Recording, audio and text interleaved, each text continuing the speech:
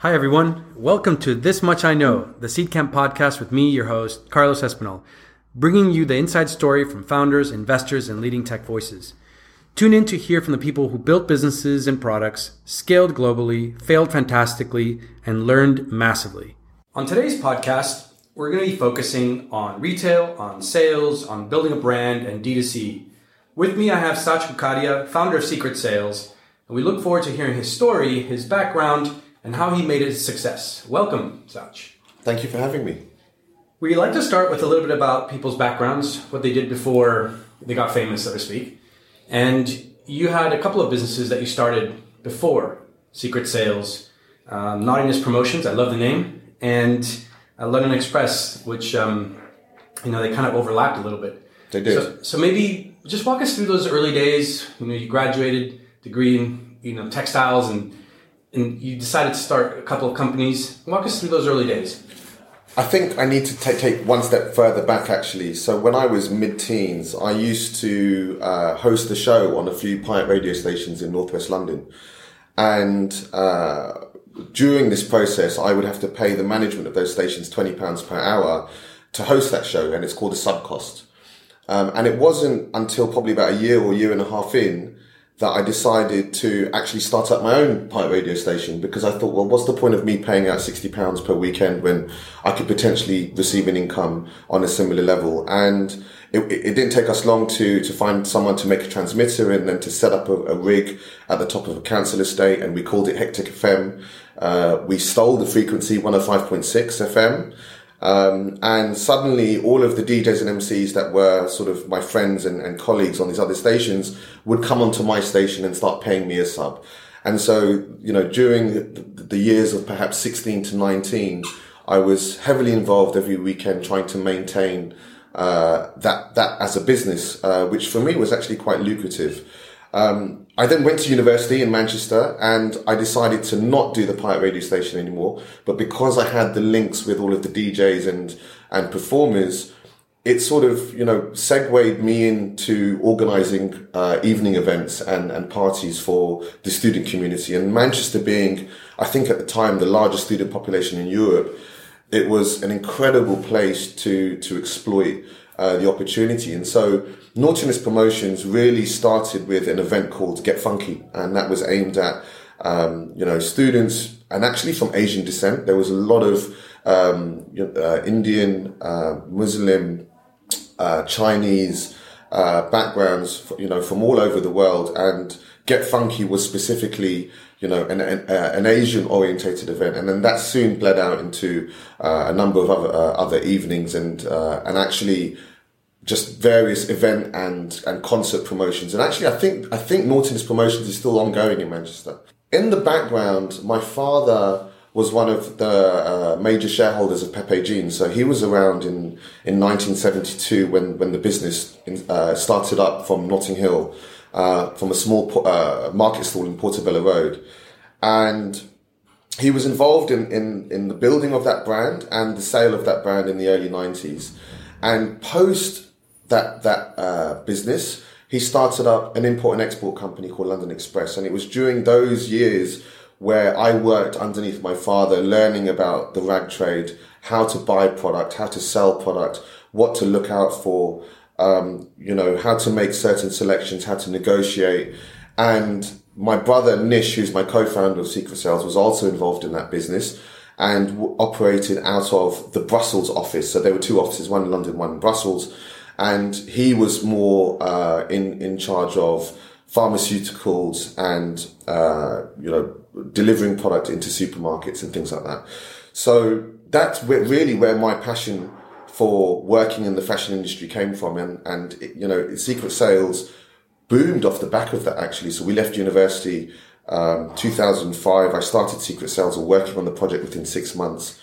And it was super clear for Nish and I in terms of why we wanted to start Secret Sales, because we had a business situation with Pepe in the early 90s. My father used to explain to me that there was a recession. I was too young to really appreciate this, but there was a recession in the early 90s, and that meant that Pepe had a bit of a balance sheet problem in terms of its stock, and it wasn't being managed correctly. And suddenly I came across a flash sale business in France that was really solving the problem. It was helping brands clear inventory, but in a really discreet way and in a way that protected the brand's integrity. And suddenly, my skills that I'd learned from working underneath my father and my brother's skills that he'd learned, also post working with my father, working with a marketing company, gave us all the knowledge and the expertise to start Secret Sales in 2007.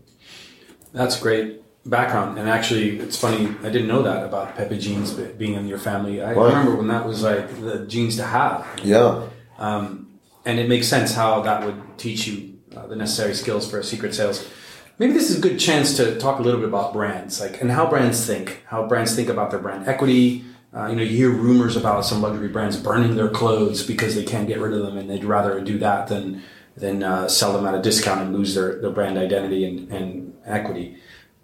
How is it that luxury brands differentiate themselves in terms of how they deal with inventory than, let's say, medium range and lower range? And how did you crack that early conversations with brands in order to provide your inventory for Secret Sales?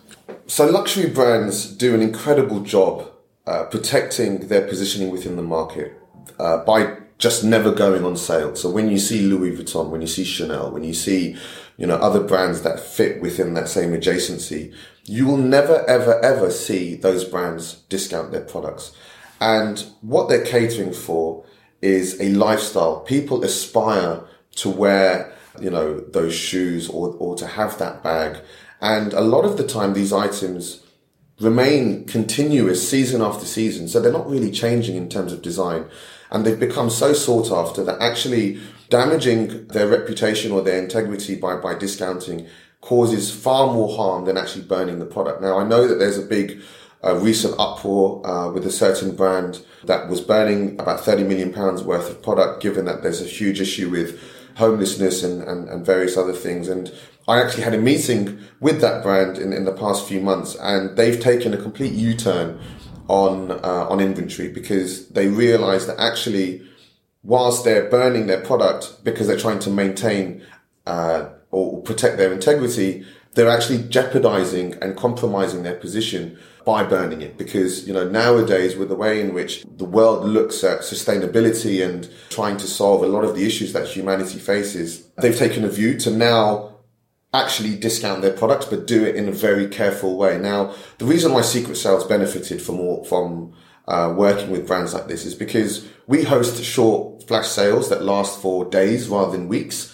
And we have a private members club. So you have to sign up to gain access, but it means that there is a wall garden. So, we're not discounting our products to the wider market. We're not shouting about these sales. And in fact, it's to a very discreet audience who are all very affluent, and it's for a short time limited campaign, which basically means that we're doing everything we can to protect them. So, these luxury brands, when I started the business back in 2007, I can assure you were not interested in working with Secret Sales at all. It took us a long, long time to, keep knocking on the door. And I think that's one thing that we were quite good at, is not accepting no as an answer. And instead, I always took the view that this is just a not right now situation. And as time is now told, we were absolutely right. All of these big brands that, outside of a few, without naming who they are now working with Secret Sales on a regular basis because they understand that actually managing inventory and doing it in the correct manner is better suited and part of a more commercial strategy ongoing than trying to, bury product or burn it. But a lot's changed since then. It's been almost a decade. And one of the things that, has surfaced since then is our brands like Supreme and these brands that sort of do drops and they sell out and they produce enough just to sell out. And those kinds of businesses, if taking off, would pretty much eliminate the need for inventory discounting. So how do you see that evolving and affecting Secret Sales in the future if that's the trend? Well, this actually shifted back when Lehman Brothers collapsed in 2008. So you had a sudden shift in the way in which brands were producing products. So, before that point, a lot of businesses would produce excess stock, knowing that they could replenish orders and they would have it on the ground. So if a certain department store sold through quite well, they could very quickly deliver another round. Since 2008, brands have been super protective and they've been producing much less. But the issue with this is you can't actually grow your business when you're being super prudent. So, most businesses will have a 12-week turnaround in terms of their production. And it means that if they're only producing what they think they can sell, then there is no real view or planning for growth.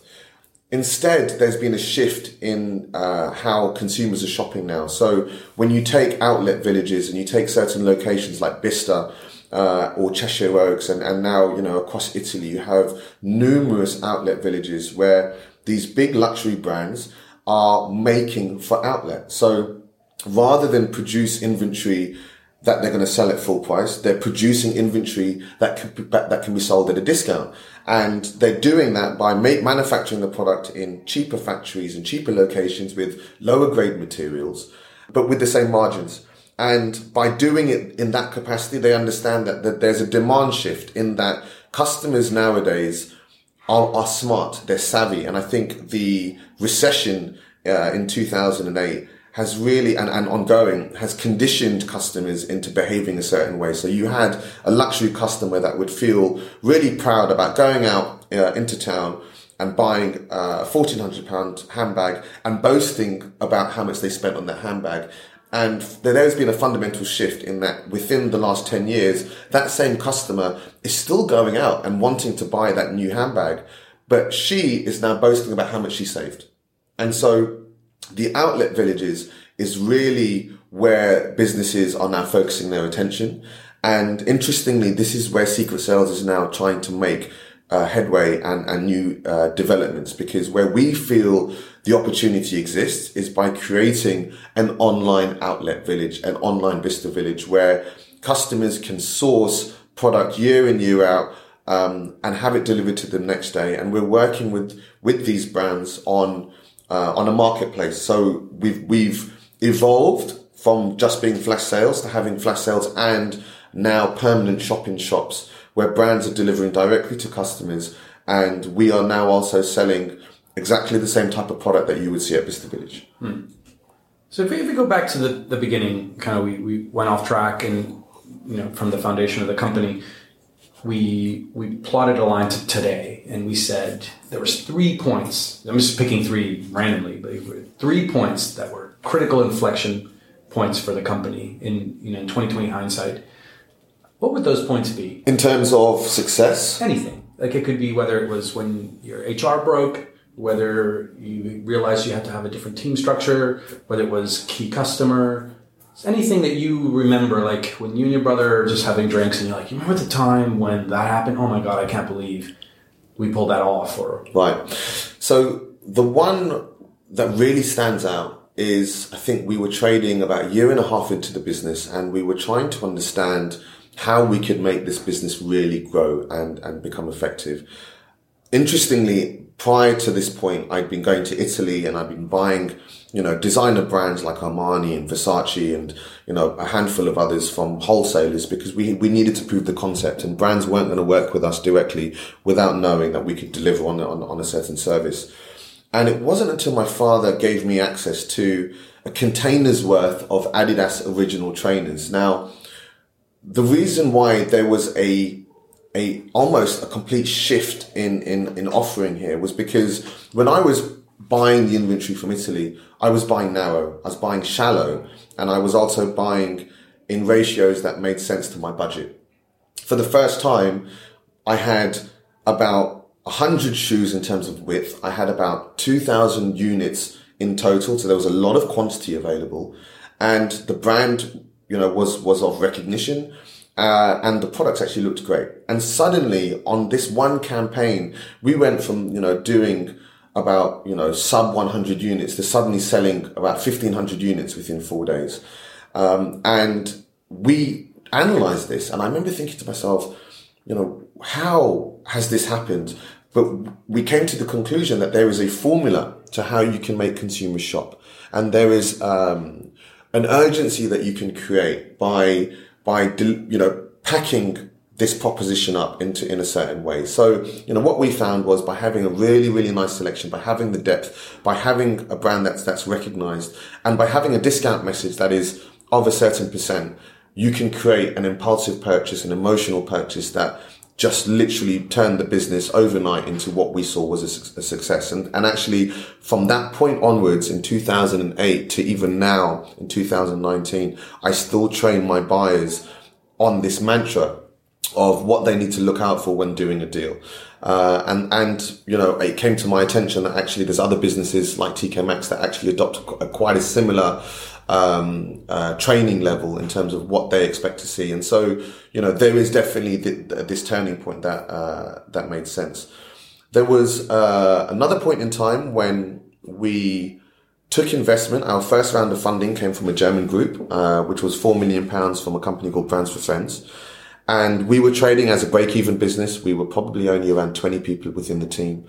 And suddenly they wanted us to spend £2 million on marketing and grow exponentially, which meant, you know, generating sales that were 5 times increase. They wanted us to hire 50 people within the space of 6 months. They expected within that period to also move offices from Park Royal to Notting Hill, and equally outsource what was an internal warehouse operation to a third-party logistics partner. And they caveated our second 2 million of the £4 million deal on the performance of certain KPIs. And so we needed to hit all of these things and spend that money and do all of these things effectively to get that second piece of cash.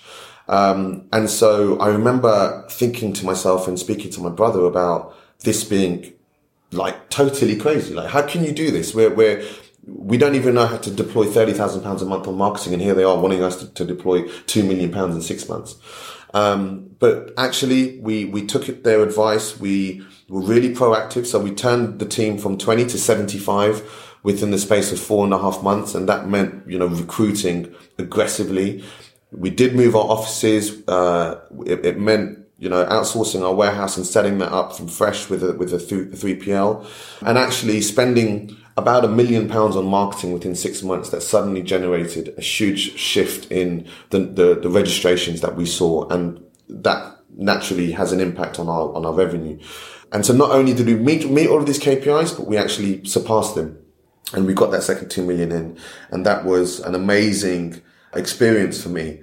And the third point, I guess, which was quite an inflection, was, funnily enough, about 6 months later, we had eBay wanting to acquire our partner who had invested in us and also in Secret Sales. And naturally, we weren't ready to sell the business because we had just, you know, raised this money and we hadn't crystallized the value. And so we allowed Brands for Friends, without creating any conflict, to be bought by eBay, to which they spent $200 million. And they also acquired the shares that Brands for Friends held within Secret Sales. So we ended the year with eBay as a partner rather than having the German group.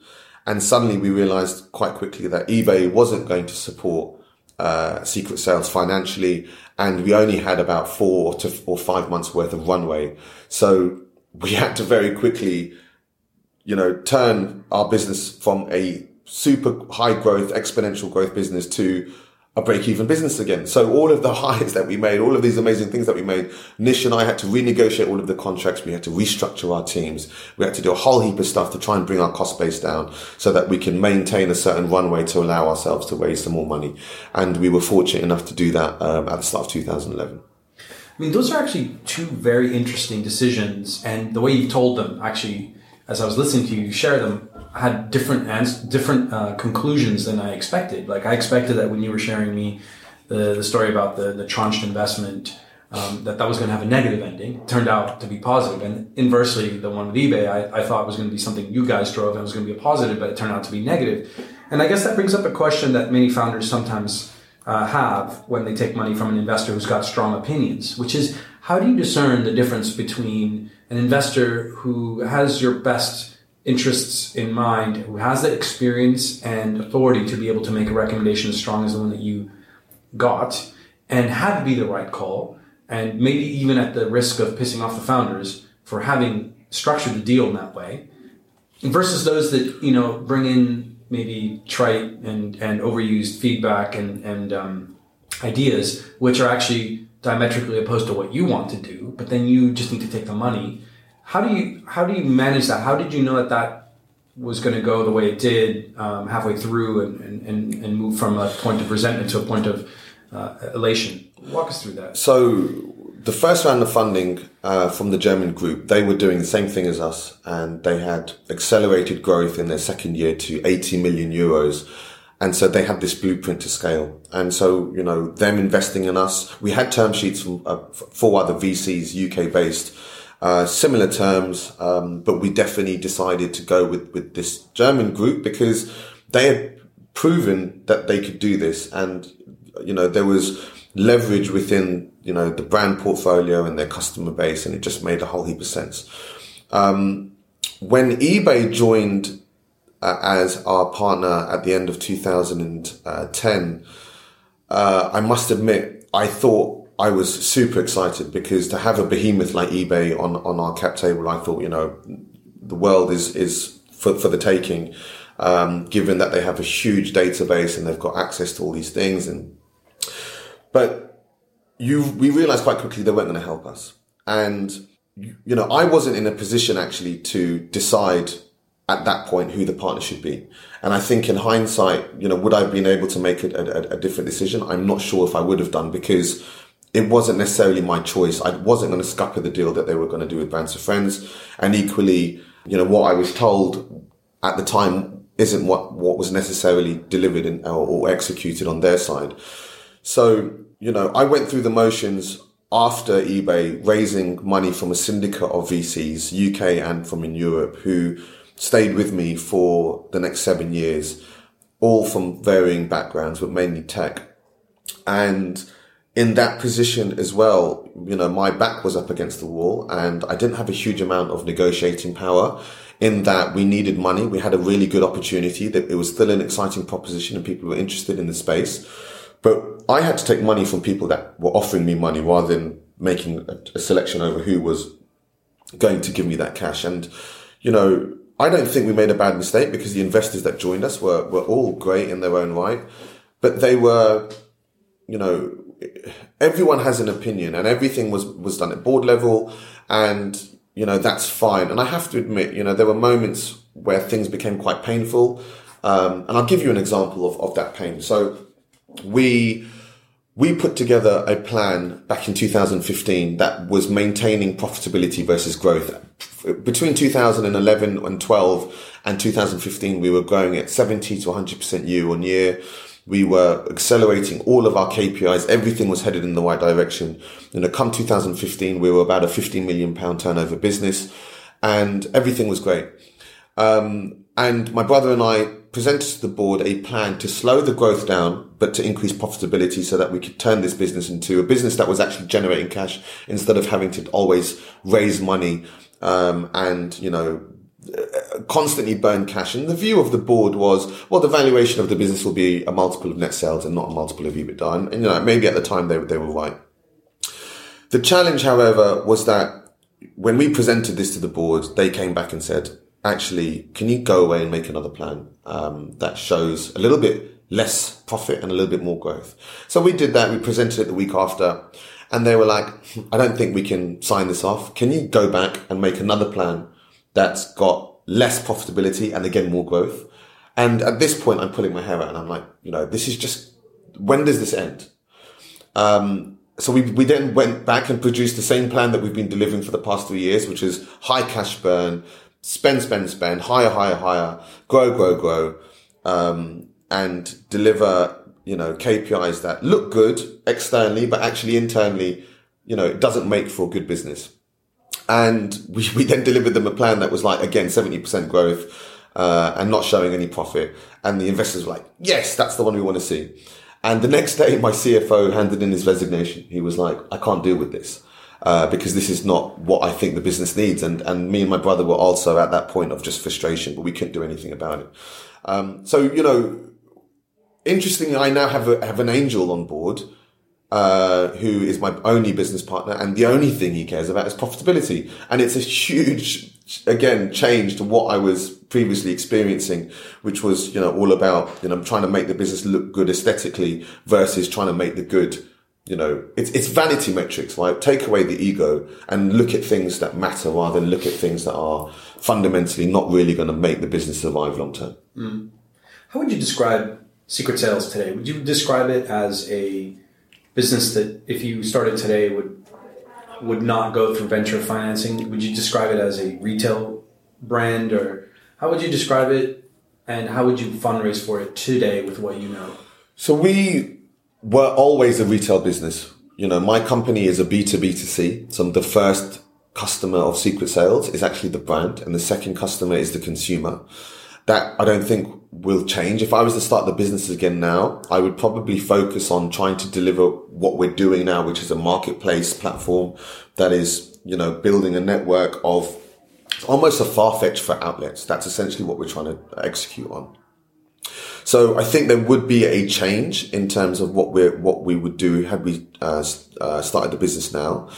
And how we would sell the business into VC would probably be quite similar to how we always did it, because the way I look at raising cash is, you know, you need to have a business that is headed in the right direction, that has KPIs that make sense.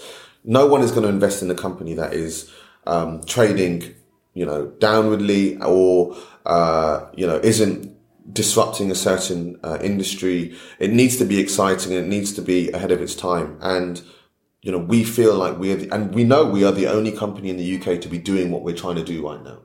So we feel like we are innovating. We feel like we are disrupting. And I think that, you know, raising money from VCs is much harder than it was when we were raising money between 2008 to 2018 even. You know, things have changed in the market. I think that generally speaking, where it was big V, small c, it's now very small v, big C. And by that, I mean less punts are being taken by investors, at least from what I see. And, you know, there is a lot of, there's still a lot of appetite, but there is a lot more scrutiny that goes into the due diligence and the actual scrutiny of that business. So, I think Secret Sales is in a position where we don't want to raise a lot of money, and you know, I'm more interested in a slower growing, more sustainable, higher profit business than I am in the vanity metrics of a 70% year-on-year growth with all the wonderful things that we were doing. I mean, we still advertise on TV. We still do some really nice above the line marketing and things internally. We have a really good culture, but we want to do things that actually make sense. You know, I want the business to be around in 20 years. And this is why I actually bought the company back from the private equity company that I sold it to in 2017, was because I want Secret Sales to be a household name. I want it to be around within, you know, the next 20 years, 30 years. I don't want it to be stripped of its assets and then suddenly, you know, or for someone to not really look after the business the way that I feel it needs looking after.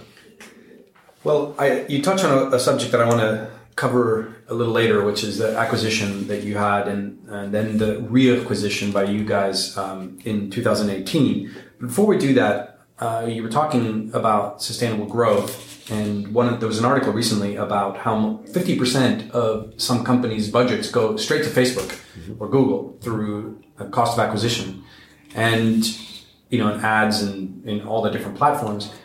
If you had advice for anybody trying to build a brand today, trying to get presence out there with the cost that these kinds of channels have, what would your top 3 tips be about how to build that brand and how not to overspend? And what do you see current D2C brands getting wrong? There are a bunch of innovative ways to access customers nowadays.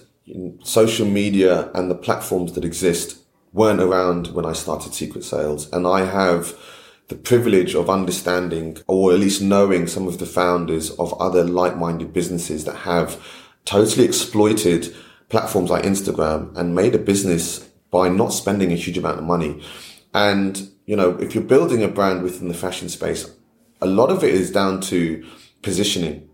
You have to make your brand sought after. It has to be seen on the right people, and you've got to create a sense of coolness, right? And you do that by making sure that your product is seen in the right stores or being worn by the right celebrity.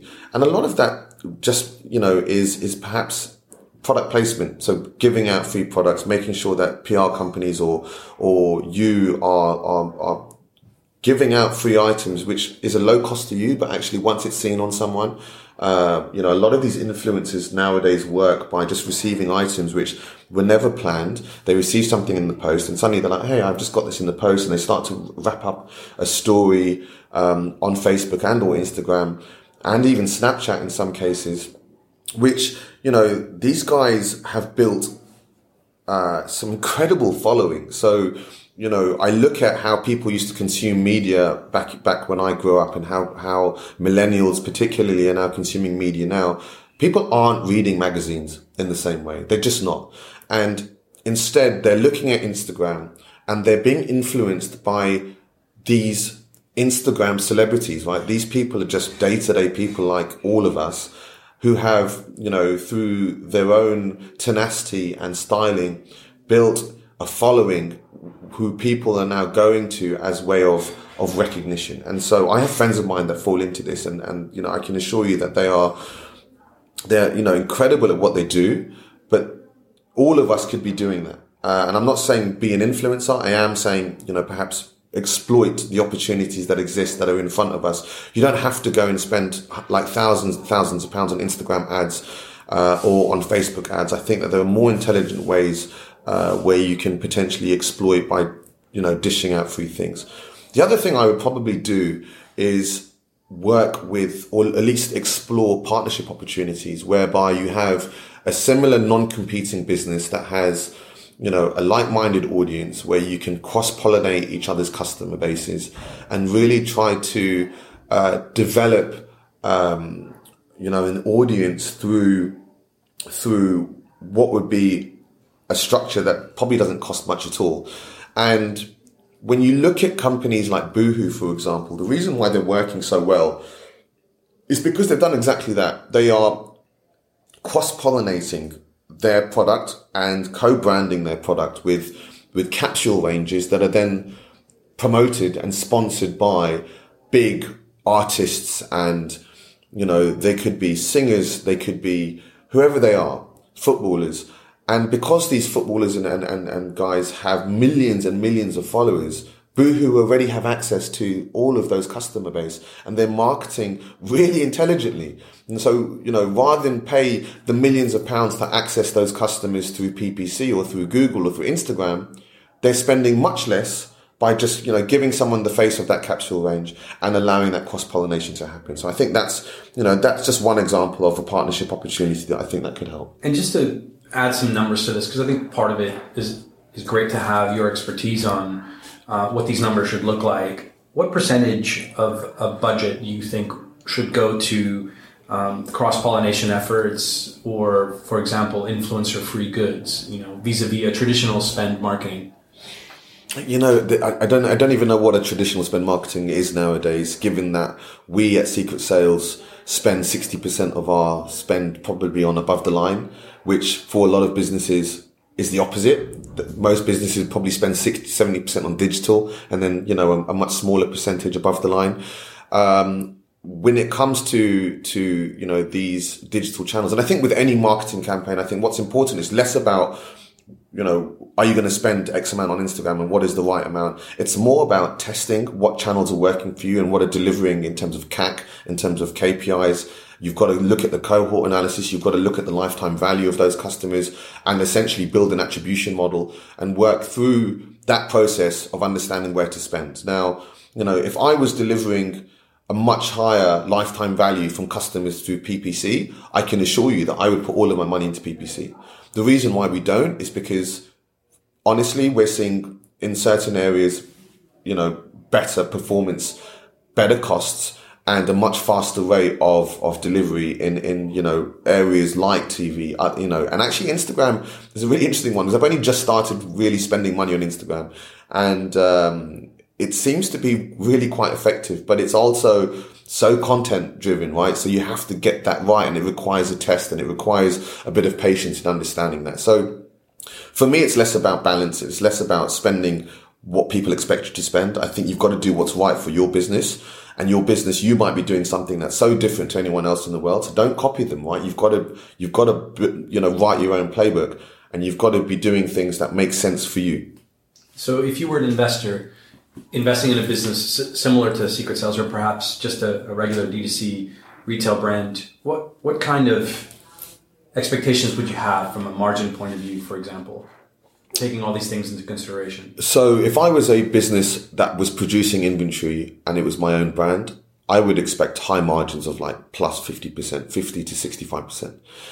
On the other hand, if you're a business that is selling other people's brands, I would expect, a business to have somewhere in the region of 30 to 45%. And, in some cases, businesses make much less, but also need to have an OPEX and a cost structure that is in line with that. Now, the challenge with having lower margin is you need to sell a lot more to make the same amount of money. If I was an investor, I would be looking at businesses that were thinking about, how, where the industry is headed. I think technology is impacting how consumers are shopping at a faster rate than brands can actually compete with. So there's a whole wave of new things that are coming into our lives, whether it's virtual reality, whether it's the way in which smartphones use it, whether it's, in fact, people speaking through screenless phones and just using, earphones or whatever it may be. There's so many things that are coming into play that will fundamentally shift how customers are shopping. And so what I would probably try to do is look at companies who are tackling those issues and or, working with technologies or innovations that are game changing. There's nothing wrong with taking someone else's idea and just making it better. And actually a lot of businesses are really good at and successful by doing that. And some investors will make a lot of money by, investing in the number two in the market, knowing that there's enough space for 3 or 4 of those companies within that industry. But I would always take a view of doing something that's exciting and backing a management team rather than just backing an idea. I think it's about execution, and it's about making sure that that I believed in the individuals that are trying to deliver on that vision.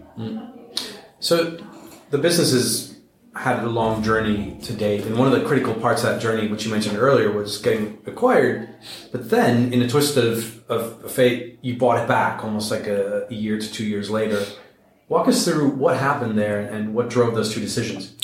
So we were encouraged at board level to explore an exit process, given that we had a bunch of investors, a couple of whom were 9 years in on a 10-year fund. So in terms of finding liquidity for their investment, most VCs will probably want, out of any company within 3 to 5 years. And they had already been with us at this point for about 6.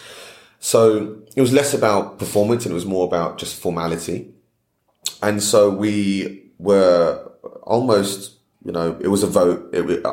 If I can be honest, it wasn't something that I wanted to do, but I didn't have a controlling stake in the business anymore. And the business then entered a process at the start of 2016. And actually the momentum built really fast. We had a lot of inbound interest. We had a lot of people that were bidding for the business.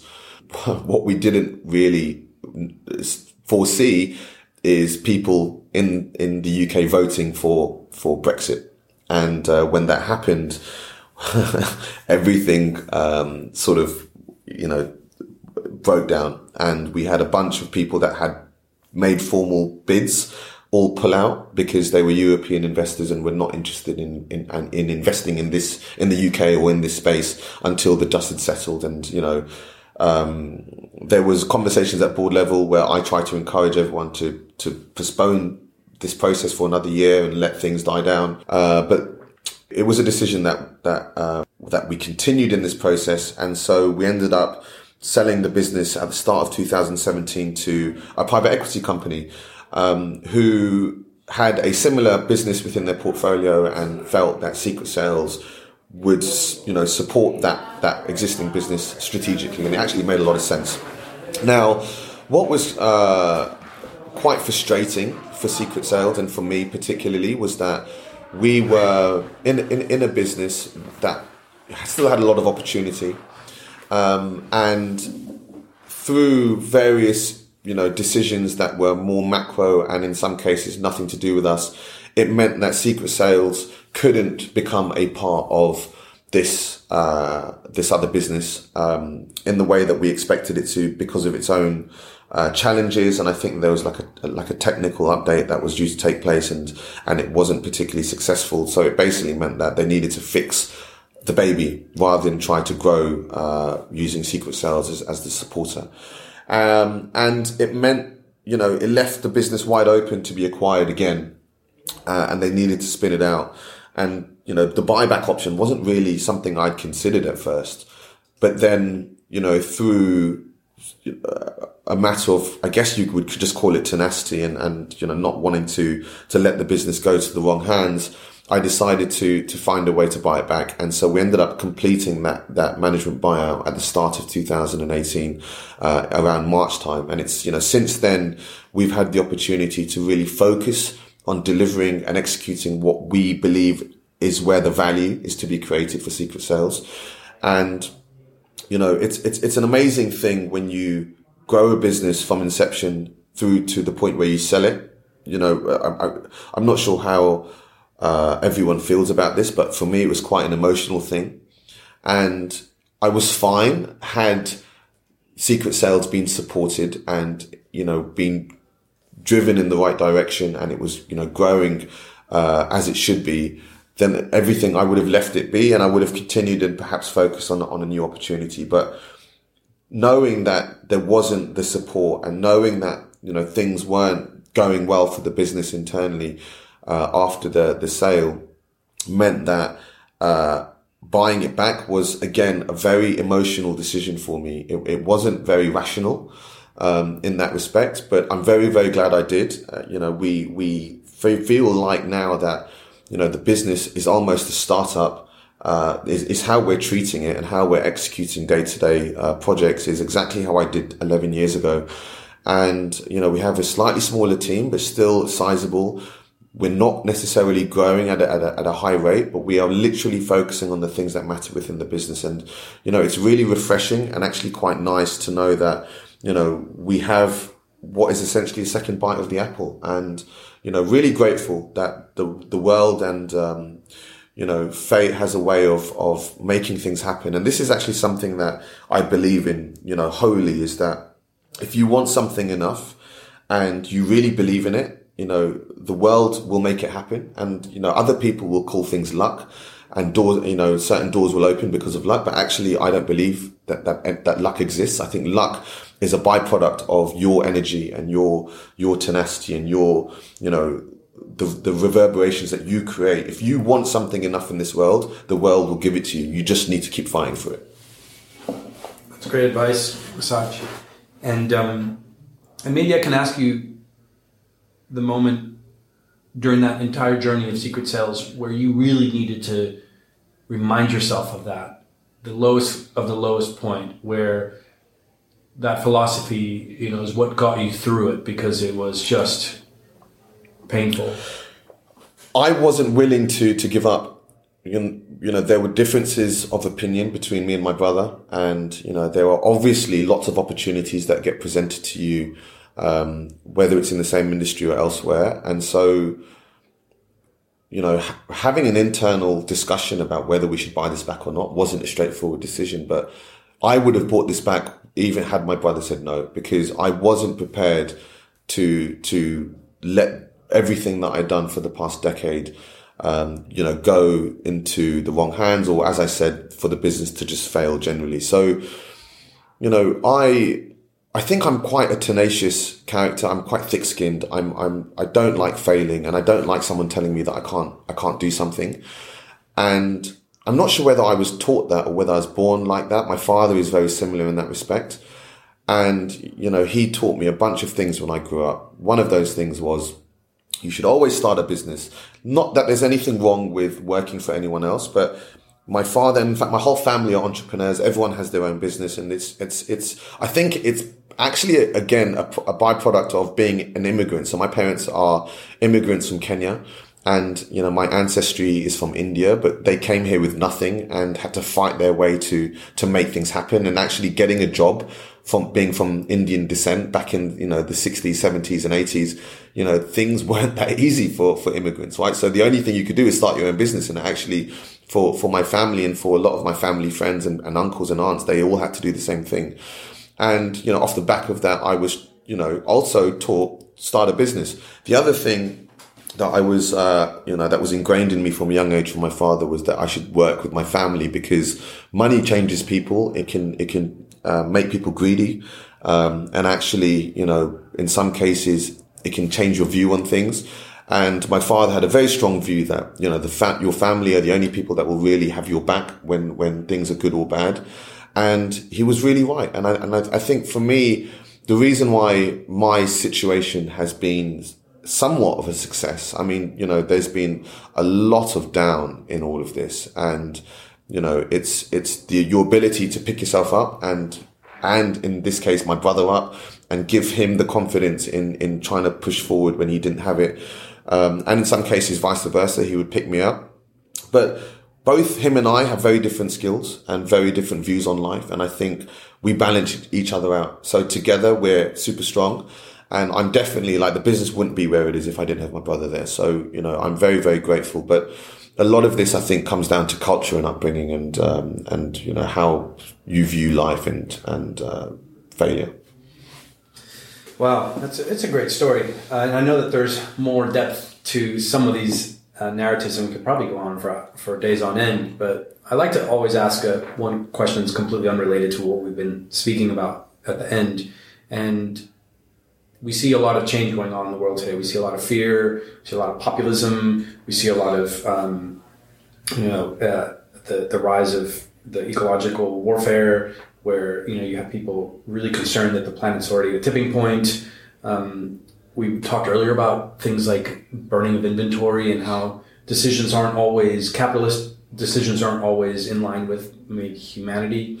What do you think we'll look back on 50 years from now that is currently commonplace and think, how did we let that happen?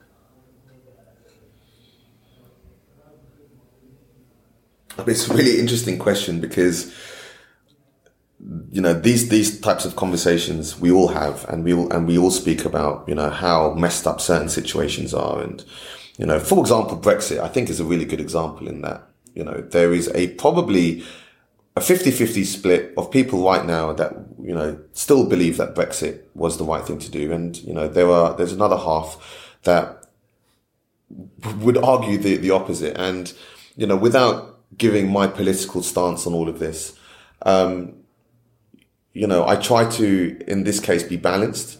And I think we will look back in time, on this situation, and perhaps, you know, maybe, just maybe, you know, in 50 years, everything will actually be in our favor.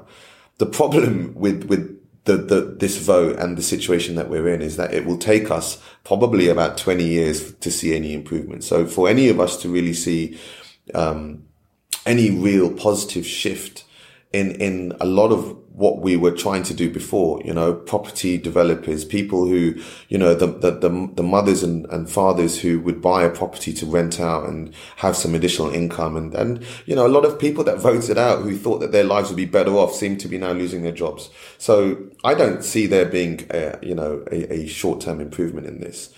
You know, there's again, so much change happening in the world. So you had America as being the most powerful country and state in the whole of the world, and with, you know, recent political decisions and with you know, the country's current lead, my honest opinion is that America won't be the most powerful place in the world very soon. I think that you will have other countries like India, like China, that will take over. And in 50 years, we will look back and we will be like, how did England and the UK, which was at one point the most powerful empire in the world, and America, which was the most powerful state in the world, you know, in sort of the late, you know, 20 teens, how did in 50 years did they both just diabolically change that position and allow, for other economies to scale at the rate that they've done. And, I don't think we realize how bad